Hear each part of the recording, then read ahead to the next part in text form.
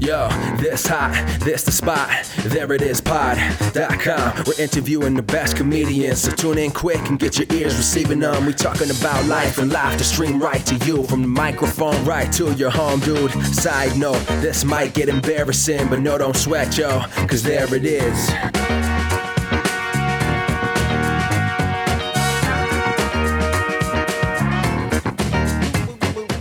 Welcome to the There It Is podcast, a comedy podcast for lovers and dreamers and me. I'm your host, Jason Farr. Let's do this. Thanks so much for listening. If this is your first time listening, extra special thanks for listening. And if you want to find old episodes, you can on iTunes. They're also on SoundCloud. Just go to soundcloud.com/thereitispod. And you can go to thereitispod.com and find the old episodes and old blogs that we've posted. And this episode is a fun one. I'm so glad that you're listening to it because it's with improviser and comedian Abby Russell. She is someone who works at giantbomb.com, which is a video game site. We talk a lot about that. But she also performs on a house team at the Magnet Theater here in New York City, and she's really great. She's wonderful. I love her. She's super funny, and we talk about improv, and we talk about comedy in general. It's a really fun chat, so check it out right now. Let's get right to it. Here's my chat with Abby Russell. Are you from Massachusetts? Aren't you from Massachusetts? I lived in Massachusetts for a little while. I lived in Cambridge, which is just outside of Boston. I was there from when I was 14 or 15 until I was in my early 20s. I left for a little while to go to school at American University, but I dropped out after a semester and came back. So I was there for a little while, yeah. Okay, cool. And you are a producer at giantbomb.com, but you're also an improviser at Magnet, and you perform weekly. I am. So both are big deal things. What do you consider yourself? Do you consider yourself an improviser or a producer? Or like a producer who does improv, like a... I guess I would consider myself a comedian and I guess filmmaker, but producer. Yeah. Okay.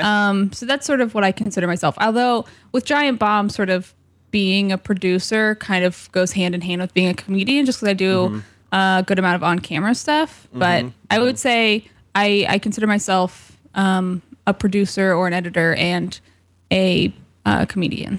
Excellent. Okay. So...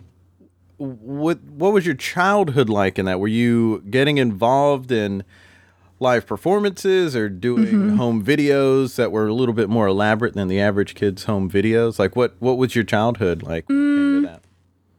We definitely did a lot of home videos, just goofing around, me and my sister. But as far as performing goes, I did dance for a number of years. I danced from when I was I think 8 or 9 until about 14 or 15. So that was like pretty regular performances. Got me used to being on stage in front of people. But as far as comedy stuff, I think my first real instance of it was at like a skit night at camp. I did just like this stupid, it was basically like a character sketch show. I was gonna compare it to something today. It was just like this stupid little skit night.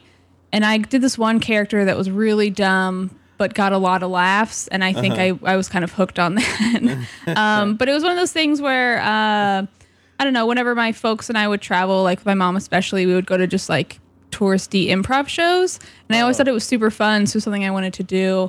And then when I moved back to Boston after being at American, I sort of had a bit of a quarter life crisis and was like, I'm going to sign up for improv. And like I literally signed up for a class the night before it started. And then the rest kind of snowballed, I guess. Yeah. Where was that class?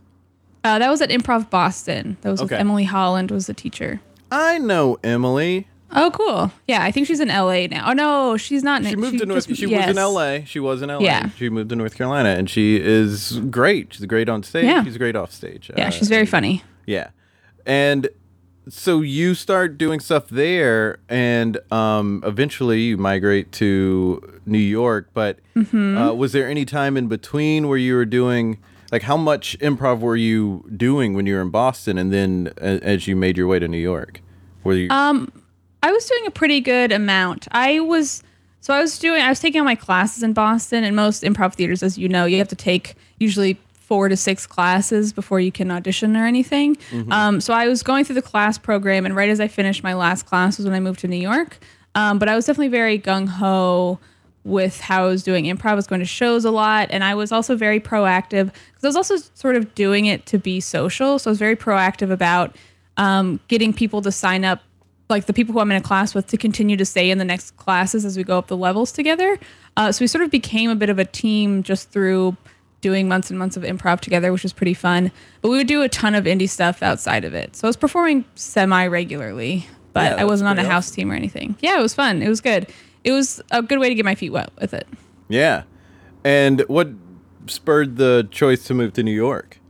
I moved for school. Because I originally went to American University, and so after high school, the month after I graduated high school, I moved out of my folks' house and just stayed in an apartment, and I deferred for a semester. So I spent about 6 months living on my own in my own apartment and just working full time. And I really loved that. So then I went to American University where I was in a dorm, and I really didn't like DC. I really didn't like American, and I really wasn't proactive about meeting new people, especially coming in halfway through the year. So I think I really felt like I regressed, and it was incredibly expensive, so my family couldn't really afford it. So I dropped out and went back to Boston to basically live with my old roommates and just go to community college until I could transfer again. And then at that point, I was sort of figuring out exactly what I wanted to do with myself. When I first went to school, I was considering going for aerospace engineering or maybe sound engineering. So it was sort of like, I don't know which one I want to do, but I wound up sort of falling more into sound engineering at American. And then I took a film class that I loved. And I was like, well, I should go into filmmaking. I did a ton of editing in high school. So I was like, I want to be an editor. So I figured I either have to be in New York or LA to work in film. So I came to New York, and that's sort of it. I transferred for school. Okay. And how soon in your being in New York did you start doing stuff or doing improv? Right. Well, I tried to pretty much right away. I remember my first week or so, the Magnet offers free intro to improv classes. And I saw that there was one with Rick Andrews. And I hadn't met Rick yet, but I knew that he had also started at Improv Boston. So I was like, okay, cool. I'll take this class with Rick, and I'll try to because I was house managing at Improv Boston as well. So it's like, I'll try to get a job house managing at the Magnet. And then eventually I'll have enough money to take class at the Magnet and UCB and all that stuff. So I took his class and was like, hey, like, I want to work. Is there a job? He's like, probably not, but you could intern. So I applied to be an intern, and I didn't hear back for like another 6 months. So I really didn't do improv of any kind in that period. And then 6 months in, I started interning, and then right away I was like, hey, I have house managing experience if you're hiring. A month later, they were hiring, so I became a house manager, and then I was there pretty much all the time after that. Yeah. Yeah. A lot has already happened in your story by this point in your life. Yeah. Yeah, sorry. A lot of overload in these questions. Oh, no. Don't be apologetic at all, because I think that's really interesting that, like, we all pack in a lot of life in a short amount of time, and, you know, the farther you maybe get away from things, the easier it can see, like, I didn't do anything, but you really did so much, and you learned so much. Yeah, and it was also a very transitional period for me these last few years, just with being in school and transferring twice. And I, finally now that I got this job and kind of am more settled in, like it's still definitely a transitional period in some respects, but it feels like the start of like maybe something a little more steady versus kind of school and sort of being like, well, what's my life going to be, Right. Yeah. So we'll fast forward a little bit here. Of course, you were at Magnet. Did you study anywhere else? Yeah, I've taken classes at the UCB Theater, so I finished their program a couple months ago, and I would like to audition eventually, but it's not a huge priority right now. And I also think the auditions aren't for another few months anyway. And you're also on a house team at Magnet. I am. I'm on the house team Youths, which is very fun. Yeah, a fun team.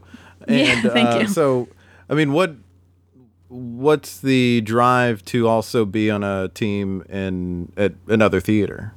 Well, I really love the Magnet, and honestly, since I got this job, I don't feel as much drive as I used to, just because before it was like, my eggs are a little spread out versus just in one basket, and I also sort of get that improv itch scratched with this job in a lot of ways, just with being on camera and just kind of, I feel like I do a lot of comedy here. So I feel very satisfied in that.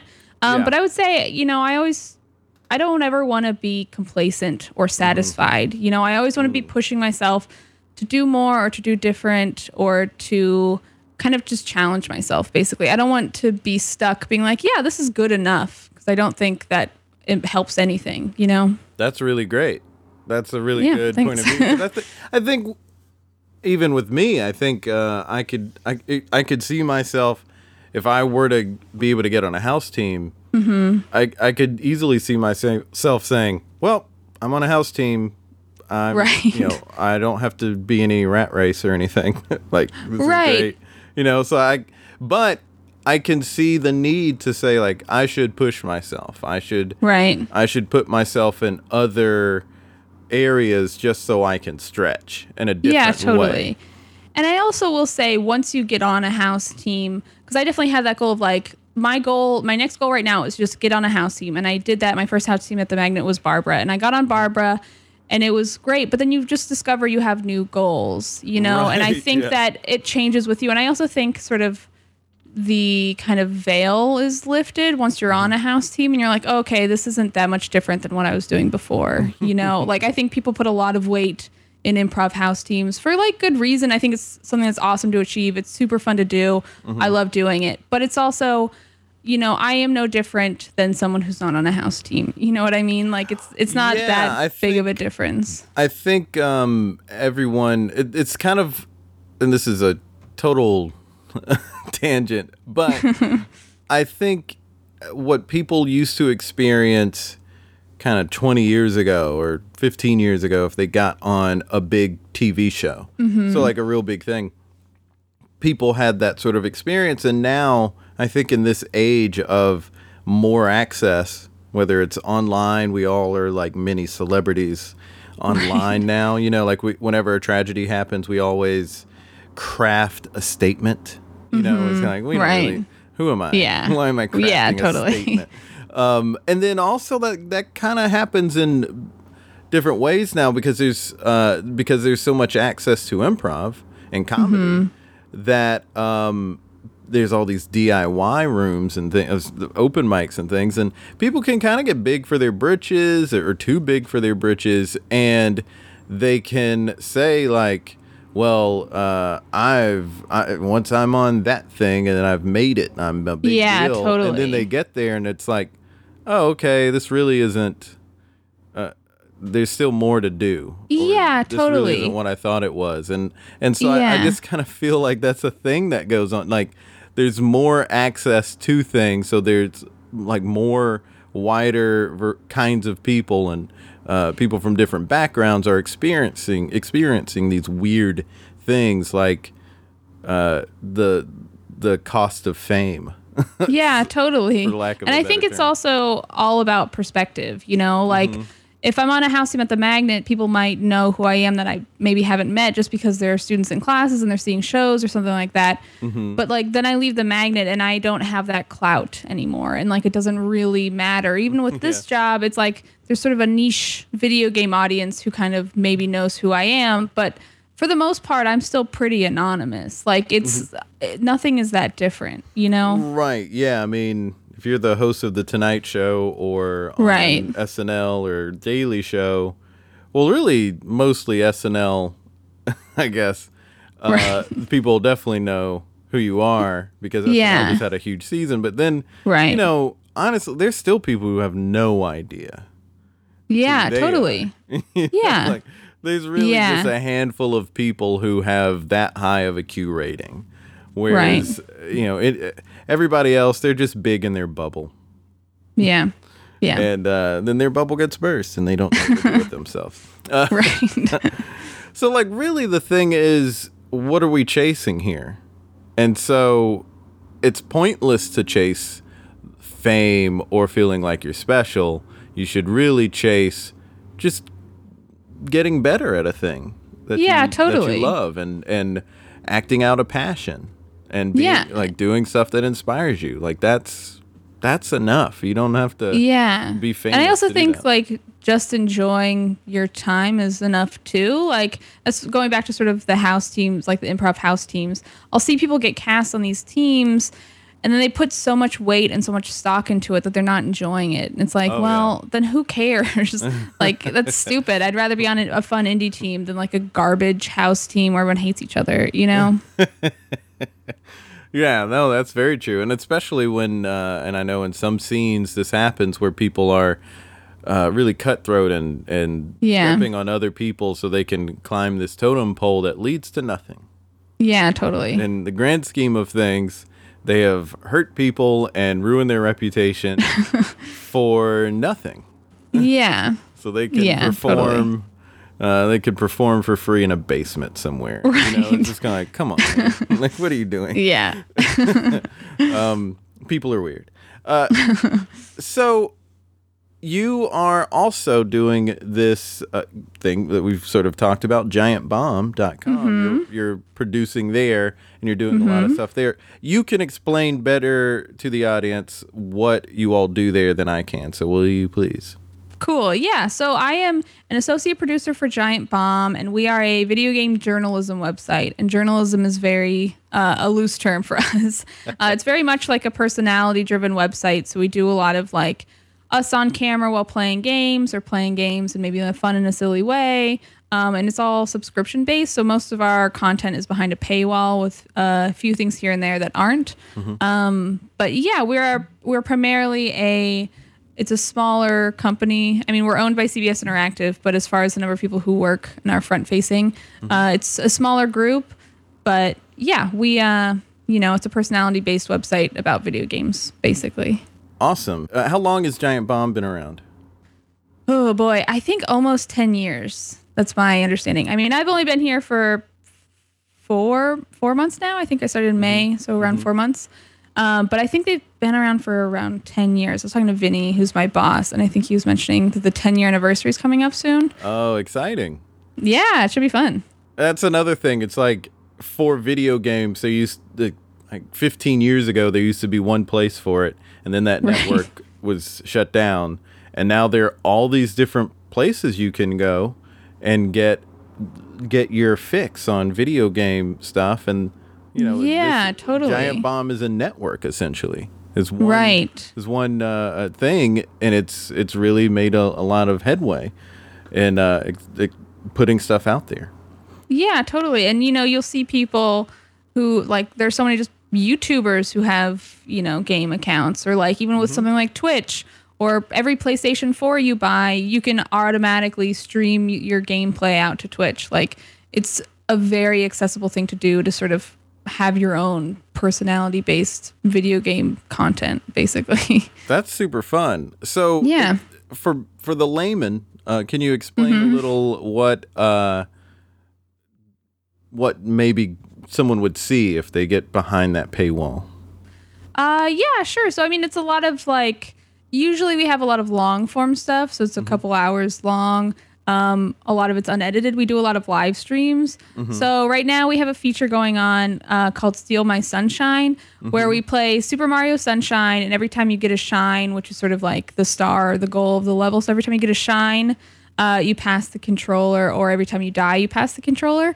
And the goal is to get the most shines. And right now we're using gumballs to kind of symbolize our shines. And it's whoever has the most at the end will win. But so that's one feature we're doing. And another one we're doing is called The Exquisite Core, sort of a play on words of Exquisite Corpse, where one person is playing XCOM. And then the other person doesn't see the person before play, but they have the same save. And then they go and play it too. So it's not always like passing the controller like that. Sometimes it's just we'll play straight games. But those are a couple features that we have. But it's a lot of like, we're going to play a game and then we're going to talk over it to really distill it, I guess. That's becoming, it's Giant Bomb's been around 10 years, so it's probably seen an uptick in who is interested in this. But I feel like that is a thing that has grown over time, of people being interested in watching people play video games, and it's still not entirely a common thing also, right? Like it's still What I mean is, I've watched a couple of walkthrough videos online just to sort of get a sense for a video. Really what it was before I could afford a PlayStation 3, but the Batman game was out. Right. I was like, well, I want to see what that game's like. And then I just got engrossed in some online YouTube video of it a while. Right. And my girlfriend has pointed out, like, to other people, like, yeah, Jason's watched videos on you, like, people playing video games on YouTube. Like, that's a crazy person thing, right? I mean, a ton of people do it. Like, I do, and I did it before I got this job. Like, I think there's something really captivating about seeing someone play a game. And I know for me personally, I really love YouTubers or just general people who, you know, stream their game content. I like it when they're playing a way that I wouldn't play it. There's this streamer I really like called Many a True Nerd. He has a YouTube channel, but he played the entirety of Fallout New Vegas without killing anyone. And he played it like without ever healing. And this is like these weird challenges that I don't ever have the patience to do, but it's captivating to watch someone else do it. Yeah. And there are a couple things about it that I think it sounds like you all have tapped into really well. What I've noticed that it's something that's going to continue to build and become more of a normal thing. Like right now, it seems like the average person would be like, huh, that's a thing? Watching people play video games. But right. I remember in college when some more long-form games started coming out. Like I was playing Shenmue back in the day, for anyone who is old like me. I was playing that, and there were some friends on the hall. They didn't want me to pass the controller. They just wanted to sit and watch. And a couple people were like, I hate playing video games, but this is like watching a movie, and I want to watch this movie. Yeah. And then the other aspect, that the thing that you all are really tapping into is kind of goes back to that experience I was just talking about. It's like this fun hangout. Yeah, absolutely. And I think, because it's such a personality-based thing, I think people definitely feel like they're hanging out with their friends when they watch a stream, which is awesome.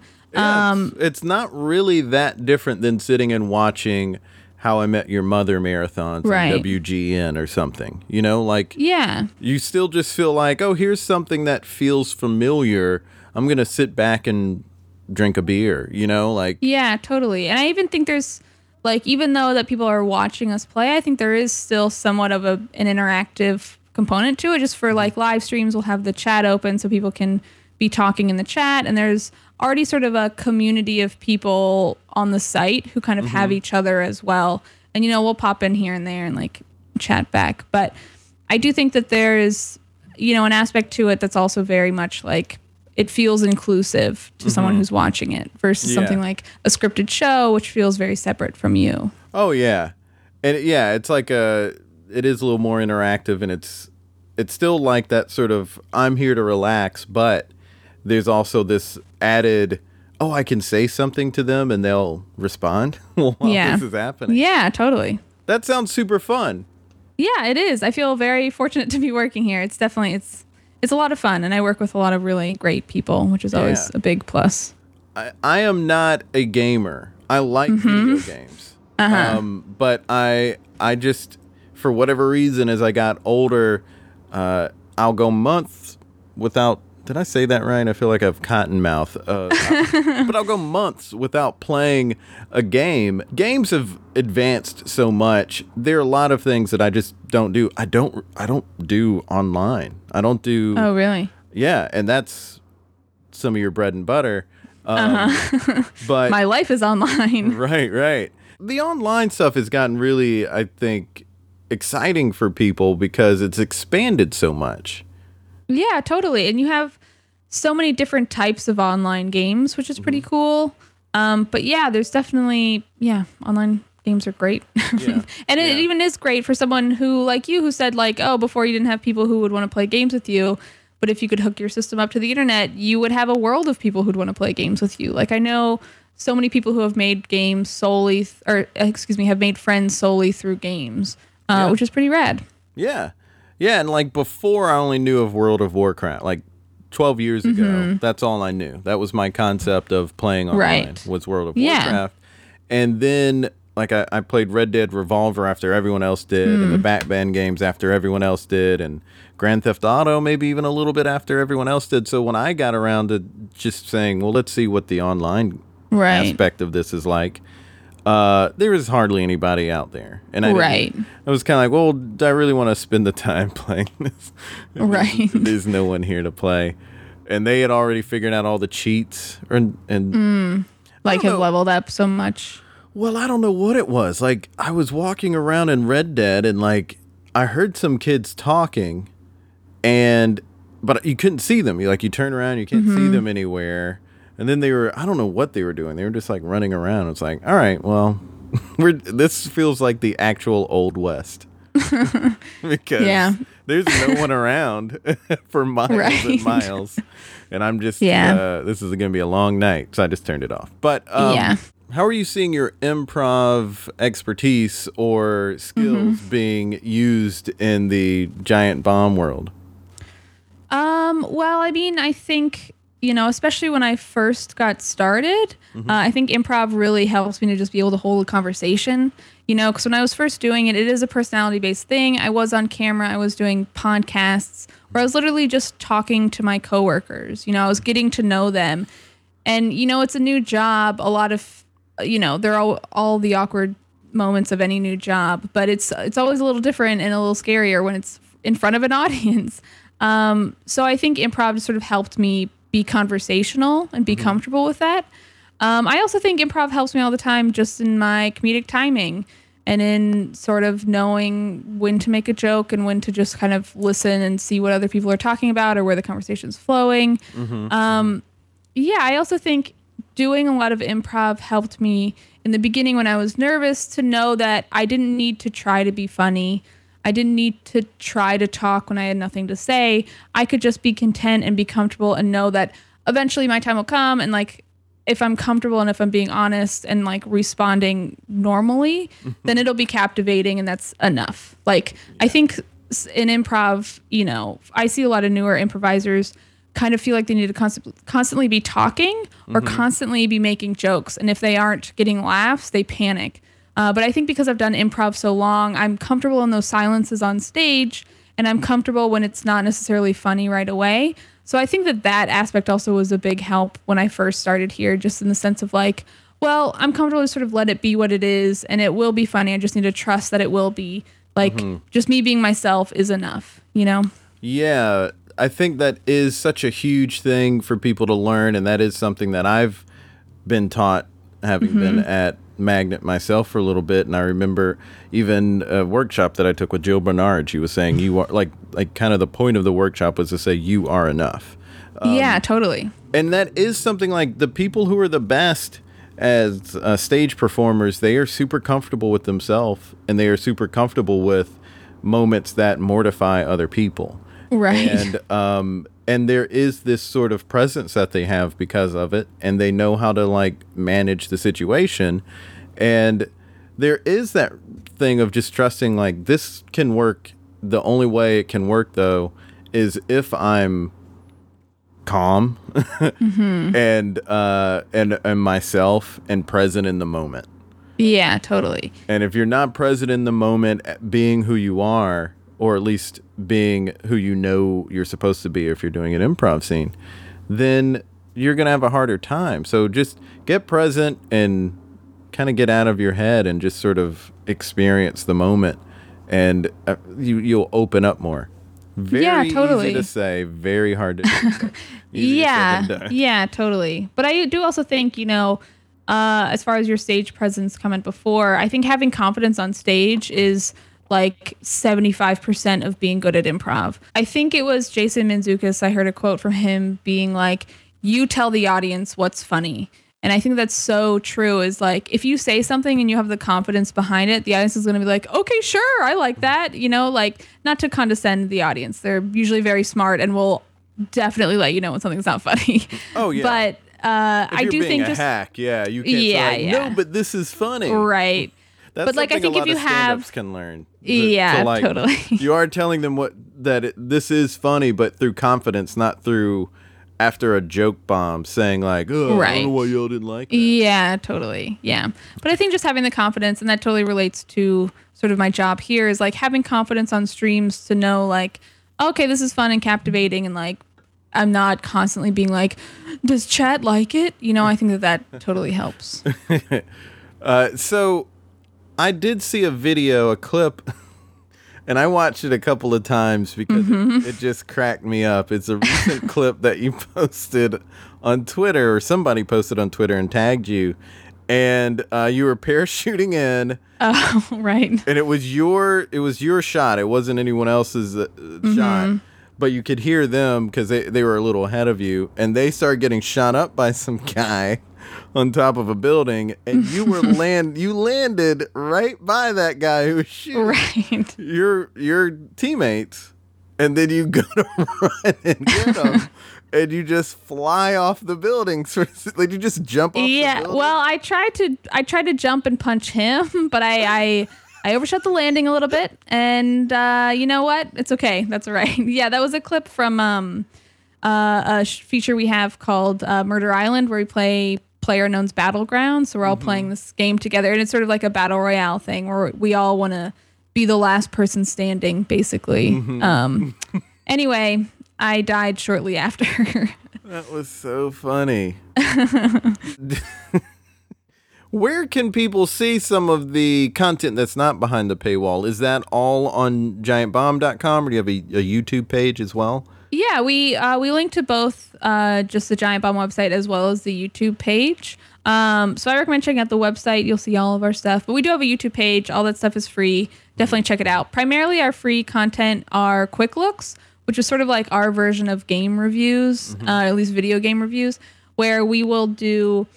we'll just play a game for, usually like a half hour to an hour, and just kind of talk about it. And usually one person is playing it and kind of has played it before, is familiar with it, and everyone else is kind of asking questions and sort of experiencing the game for the first time. So it's kind of a nice way to sort of get a feel for what the game is like without doing like a written review. Like I think it does a really good job of being like, oh, is this a game for me? I'll watch someone play for a little while and be like, maybe not, or maybe so.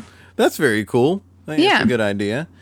I was also mentioning Twitter a minute ago, so I was wondering, with your Twitter, you have a lot of followers. You're really funny on there. Thank you.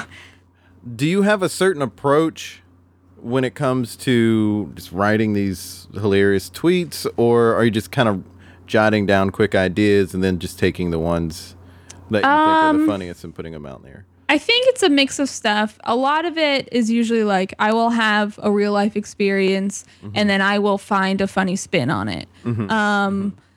Or usually it's like I'll just have a funny thought sometimes, and then I'll like maybe cater it a little bit better so it reads better and reads more as a joke. But usually it's like I experienced something or I observed something that seems a little bit unusual. And I just try to find a way to contextualize it and make it into a tweet. But yeah, I mean, it's just sort of, I really like Twitter a lot because it's made me a much better joke writer. Yeah. I like that Twitter forces you to basically have like no more than two sentences.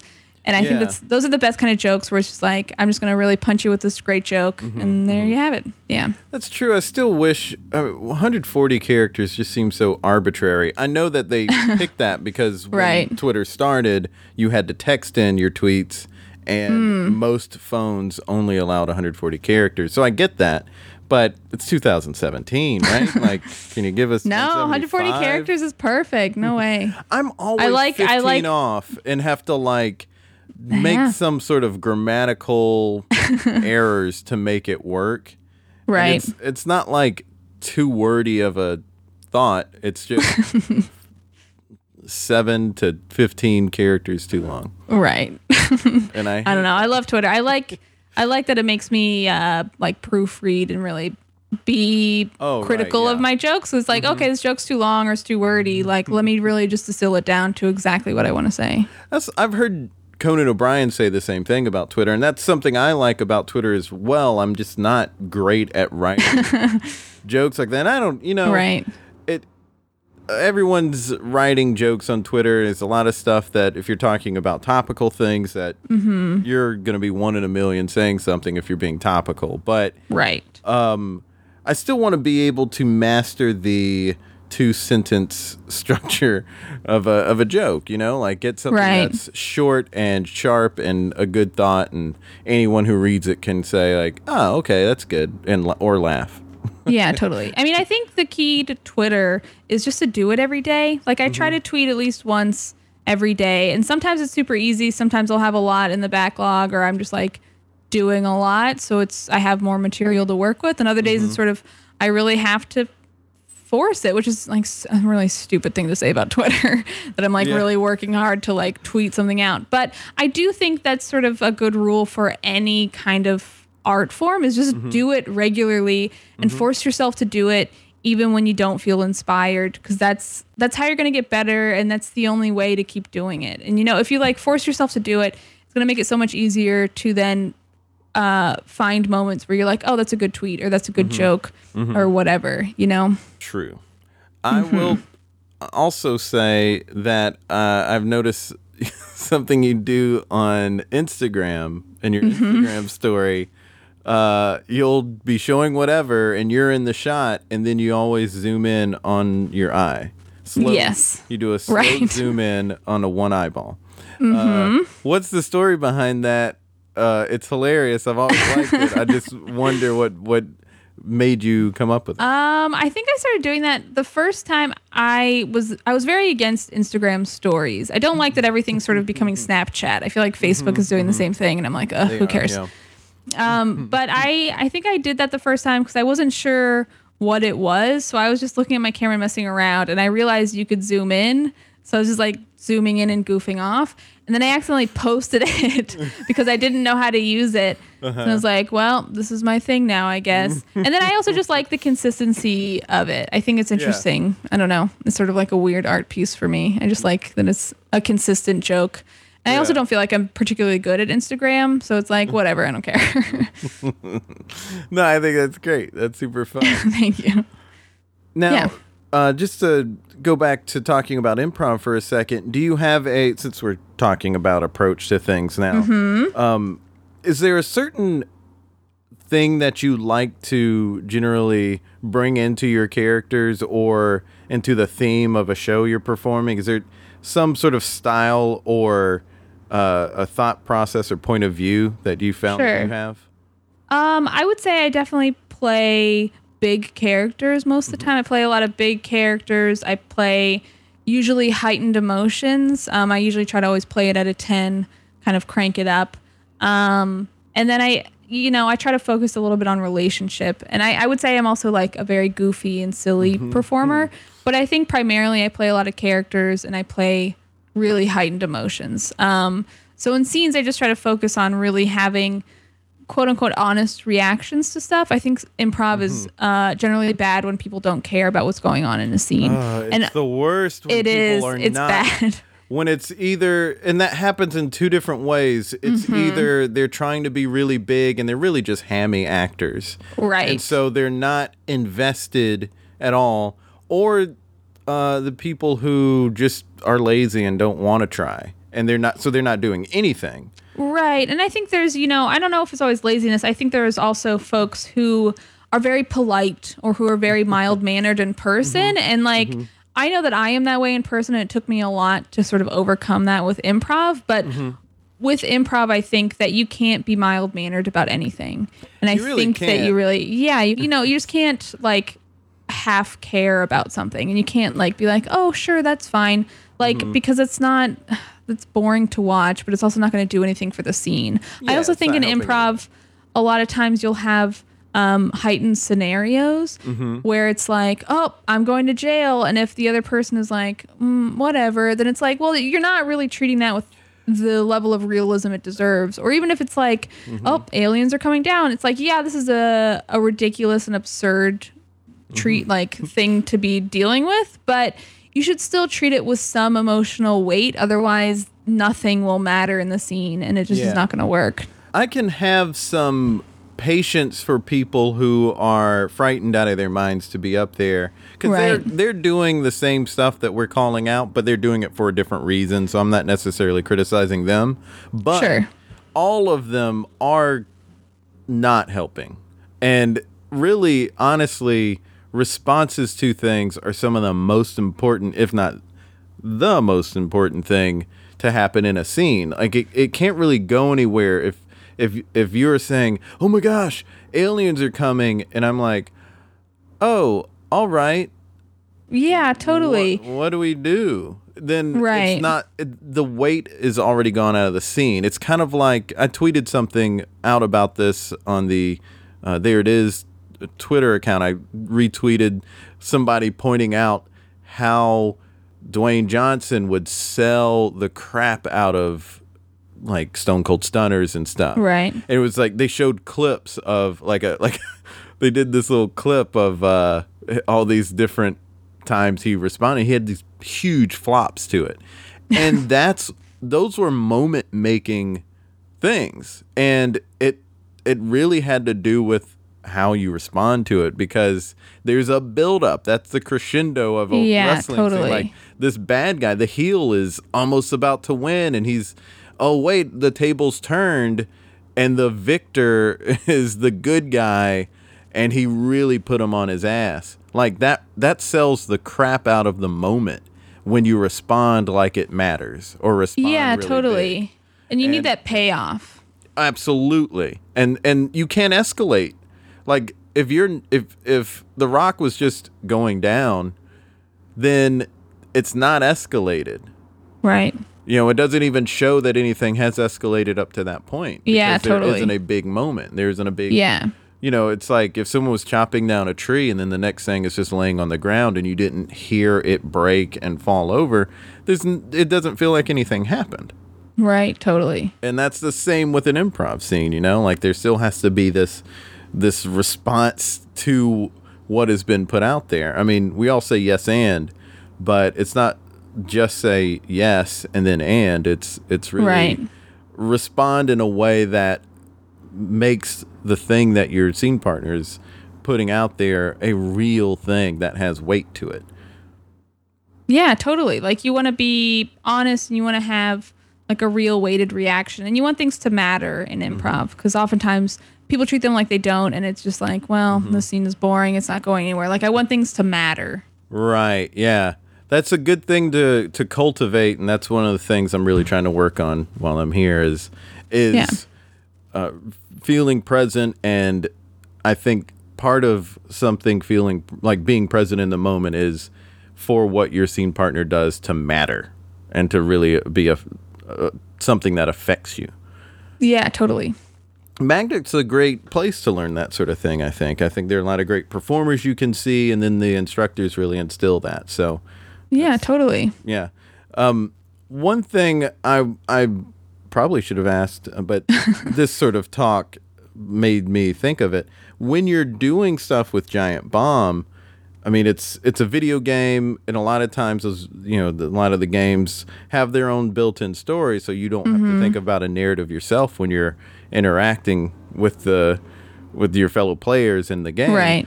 But is there any sort of thought process to building up things or creating an escalation so there can be a payoff at the end on your side of it? Or does the video game kind of do all that? I mean, it's, the video game does a certain amount of it, but it really depends on what we're working on. Right. So I try not to force anything, just because it should be very conversational and it should be very natural and very much like us being us versus us playing characters, maybe like a slightly heightened version of us. But for the most part, I think we're all playing ourselves. But so I don't really try to set anything up as far as that stuff. But usually the way our content is structured, I mean, sometimes it's really just a conversation. Like we have this feature called Blue Bombing, which is where one person, my coworker Alex, is playing through all of the Mega Man series. And it's just sort of became something where he's playing Mega Man. We can only really talk about so much of Mega Man. So it just winds up being, we sort of talk about anything else. So I think the last episode we talked about like what makes a masterpiece. What is a masterpiece really on like a very broad and very specific sense? Like what is a masterpiece? So it's like some content like that is like very conversational. So you're not necessarily going to have that quote unquote payoff. Right. Whereas others, I wasn't here for this. My coworker did this series. I think it was called Mario Party, where they just played through all of the Mario Party games, and a lot of people hated them, but my one coworker loved them. So it was sort of, he was kind of the heel to their Mario Party games, and that paid off in a different sense because these are competition games, and sometimes he would lose in like these spectacular ways and vice versa. So I think that there can be a payoff in some ways, but we try not to force anything. We let it happen naturally. And if the feature isn't working, then it's usually like it's not because necessarily we didn't bring enough to the conversation. It's usually more like, well, maybe these games just aren't so interesting, so it's hard to maintain anything while we're playing them or whatever. There just isn't enough interest from, the public, I guess. I think it's something that can become what like an ESPN is. Because to a certain degree, talking about sports all day can, to some people who maybe they like sports or maybe they hate sports, but to some people they might go, really? Was there that much to say? And, right. But, for some people, they're insanely passionate about it. And yeah, totally. So I feel like you can get into the nuances of these things. Like you can talk about the artistry behind the video game, which is pretty amazing. And then the programming behind the video game, which is also pretty amazing. Yeah. And I mean, I think with games, people sometimes see it as sort of a pop art or like very low art. But I do think there are some games that certainly are maybe not totally high art, but can get up there. And I think it's definitely an art form in the same way like a book or a film is. And it's good to have these mediums like Giant Bomb and other gaming websites where they treat it with the respect of an art form. And they can really discuss like the nuances, like you were saying, of it as an art form. And a lot of what we do is sort of goofy and kind of silly, but we do take it seriously as well. And you'll see that, I think, more in the podcasts that we do. But, we do take these games seriously because a lot of people do, and it's a big part of a lot of people's lives. So I think that that's really important to treat it with the respect that it deserves, especially considering how big the gaming industry now is nowadays. Yeah, and I think it can only get bigger, especially when you see all the technology that's coming out. We just went to Samsung yesterday and did the VR stuff. Oh, cool. Like, the amount of stuff that you're going to be able to do in the future, it's going to be a lot of fun. Totally. Well, this is a good time to start winding down here, I think. This has been really great. So let's try to create something here. I don't know. Maybe we could come up with an idea for a video game or for a video game program, so to speak, for like something like a Giant Bomb. Or what were you thinking? I was thinking maybe compose a tweet. Oh, yeah. That might be too simplistic. I would say I don't know a ton about making games. That feels a little out of my realm of expertise, but I would be totally down for coming up with a hypothetical sort of content idea if you'd like. Well, I have seen a couple of videos online of people doing basically comedy bits on their on like an online game. Like they took GTA, but they had their characters, and then they were just kind of walking around and talking to each other, and it was just like watching Real Housewives or something like that. But it was video games. Yeah. And so that kind of stuff is fun. I just don't know enough about what is out there to come up with an idea of like, how could you do like an improvise, like what if, so there's the Comedy Bang Bang exists. It's like a talk show, a radio talk show with improv. Like the whole thing is just improv. Right. What if there was a like video game that was improvised? Like I'm sure somebody's thought of this already. I mean, I know, I don't remember the name of it. Oh man, I wish I did. There was one game that we did a quick look for before I started working here that was basically, I think it was sort of like you were in this bar and you were like trying to solve a mystery or something, but you could like type in and then it would do like type to voice, and then these robot voices would talk to each other. So you're playing with a bunch of other real people, and it's sort of like type to speak type stuff. So that was sort of an aspect that's a little bit improv-y. Okay. Yeah. And then also, so one thing that I really love are, it's like just completely goofing off in a video game. I think a lot of people do. I think that's why GTA got so big. Because you could deviate from the story and just run around town and do nutty stuff. Yeah, totally. So if there is some sort of game where there are missions, or like we're going to go do this heist, which this exists. And so you do like your online buddies and you put together a heist, you sort of improvise it, but chaos ensues somehow because of just people being crazy or whatever. I feel like that could be fun. Like, and then you present it all like you would have to edit, but you could present it like it's like Ocean's 11, or something like that. But yet it's just like these complete idiots are just running around and screwing up all the time. Yeah, that sounds really fun. I don't know what we could call that. I don't know. I feel like it needs a pun or something. Yeah, I mean Ocean's 11 is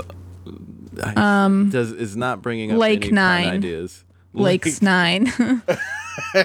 Lakes 9. Peninsulas 3. Perfect. And I also do have some tweets. So let me just see here. Great. I don't know. My drafts. They're awful. But that's the point of drafts. You know, a lot of my drafts are bad. I'll put some away that I'm like, okay, this is a winner. I just want to wait for prime time, or like I've already tweeted a bunch today. I also think people don't take advantage of their friends enough with Twitter. Like I send my tweets out to my friends all the time and be like, does this make sense? Like, is this joke funny? And like bouncing ideas off of people for any creative thing. But I think for Twitter especially it can be really helpful, or just joke writing especially. I feel stupid like putting everything in the context of Twitter because Twitter is meaningless. Exactly. But I think it's made me a much better joke writer. So I think in the context of joke writing. Yeah. I mean, I know you have a lot of followers and you get a lot of likes on there, but chasing likes and followers is the silliest thing. Yeah, and you can't, it's such an ego-driven thing. Yeah, totally. And you can't like cater your Twitter to what you think people will want to hear. You just have to be sort of like we were saying before, you have to be honest with yourself and just be like, oh, this is something I think is funny. I have to trust that other people will think it's funny too. Exactly. Because I think anything else and people see through it. And so the part that I think is very useful, even though it may sound silly to put time into what you're putting out on Twitter, is the learning to craft. It's just learning craftsmanship. Like it's such a good thing. Yeah, totally. So that's the like benefit of it. And then you're putting out something that you think is funny that you crafted. Right. You know. Yeah. Yeah. I have this joke though. Why did NWA hate the police so much? What did Sting ever do to them? Roxanne is a great song. I don't know what NWA is, so I feel like... Well, like the old, remember the Straight Outta Compton? Yes. That NWA. Okay. Like Ice Cube's old band. And so they had that okay, song. I get it. That's funny. Right. They had that song, F the Police. Right. And so I'm like, well, like, it's hard. Why do they hate the police so much? I think I would get rid of the Sting stuff and just be like, Roxanne is a great song. Okay. Because Roxanne is police, right? Yes. Yeah, so I think that's enough. And I think, I think sometimes with joke writing, we want to kind of let the audience, like, make sure they get it. But I think most of the time they'll get it. Like, if you get it, they'll get it. Like, I think that's funny to be like, why does the NWA hate the police? Roxanne's a good song. Like, I think that's super funny. Okay, cool. Thank you. Yeah, you're welcome. Well, thanks so much. Let's call it there. There it is. All right, awesome. Great chat and a lot of Yeah, thanks for having me. Absolutely. Yeah. Really glad. You're one of the first people I saw perform when I moved. Oh, cool. So, oh, wow, awesome. Justina and I thought you were great. So. Oh, thanks. I remember you did a mixer scene, and for those who don't do improv, a mixer is like basically anyone can get up and do stuff. Mm-hmm. So sometimes you're paired with like weirdos. But anyway, I saw you do a mixer scene that was very funny where it was just like, you just kept naming like different types of pies. Yeah. I don't remember anything else, but I remember that. And I was like, oh, that's funny. Oh, thank you. Yeah. Super fun chat with Abby Russell, also known as Poop Russell. And, no, that's just an inside joke that only she will get. But anyway, folks, very fun chat. Hope you enjoyed that. You can follow Abby on Twitter. It's her name spelled backwards with an A and then Abby. So it's at YBBAAABBY on Twitter. And very fun stuff on there. You can also go to giantbomb.com and find out more info about her. Now, over the weekend, there was all the flooding and this ravaging that's going on right now, particularly in Houston, Texas. And if you want to donate to that, you can go to redcross.org, or you could text Harvey to 90999 to make a $10 donation. And it's a good cause. They have had trillions of gallons of water in Texas is dropping on there. They're expecting about 5 to 10 trillion gallons more by the middle of this week. So definitely keep them in your thoughts and prayers, and definitely donate if you can. And $10, that's not much. $5, you can do something like that. Every little bit counts. That's just a beer or two or a coffee. Just sacrifice a coffee for this week. Just one day of coffee, and you're helping people, and you're doing something. And listen, if you still need your coffee fix, you can just drink the office coffee. Or this is what you can do. You can go to a hotel that has a complimentary breakfast. You walk in there, you pretend that you are staying there, and you get yourself a coffee, okay? So help people in need by stealing coffee. That's the official word of there it is. No, not really. But definitely give if you can. Well, folks, we have a fun and interesting episode next week. We hope you are back for that. Until next time, be good to each other. The music for the theme song was created by Neil Brooks. The rap was written and performed by Nick Acevedo. The logo for There It Is was created by Jeff Prater. The There It Is podcast is produced by Jason Farr.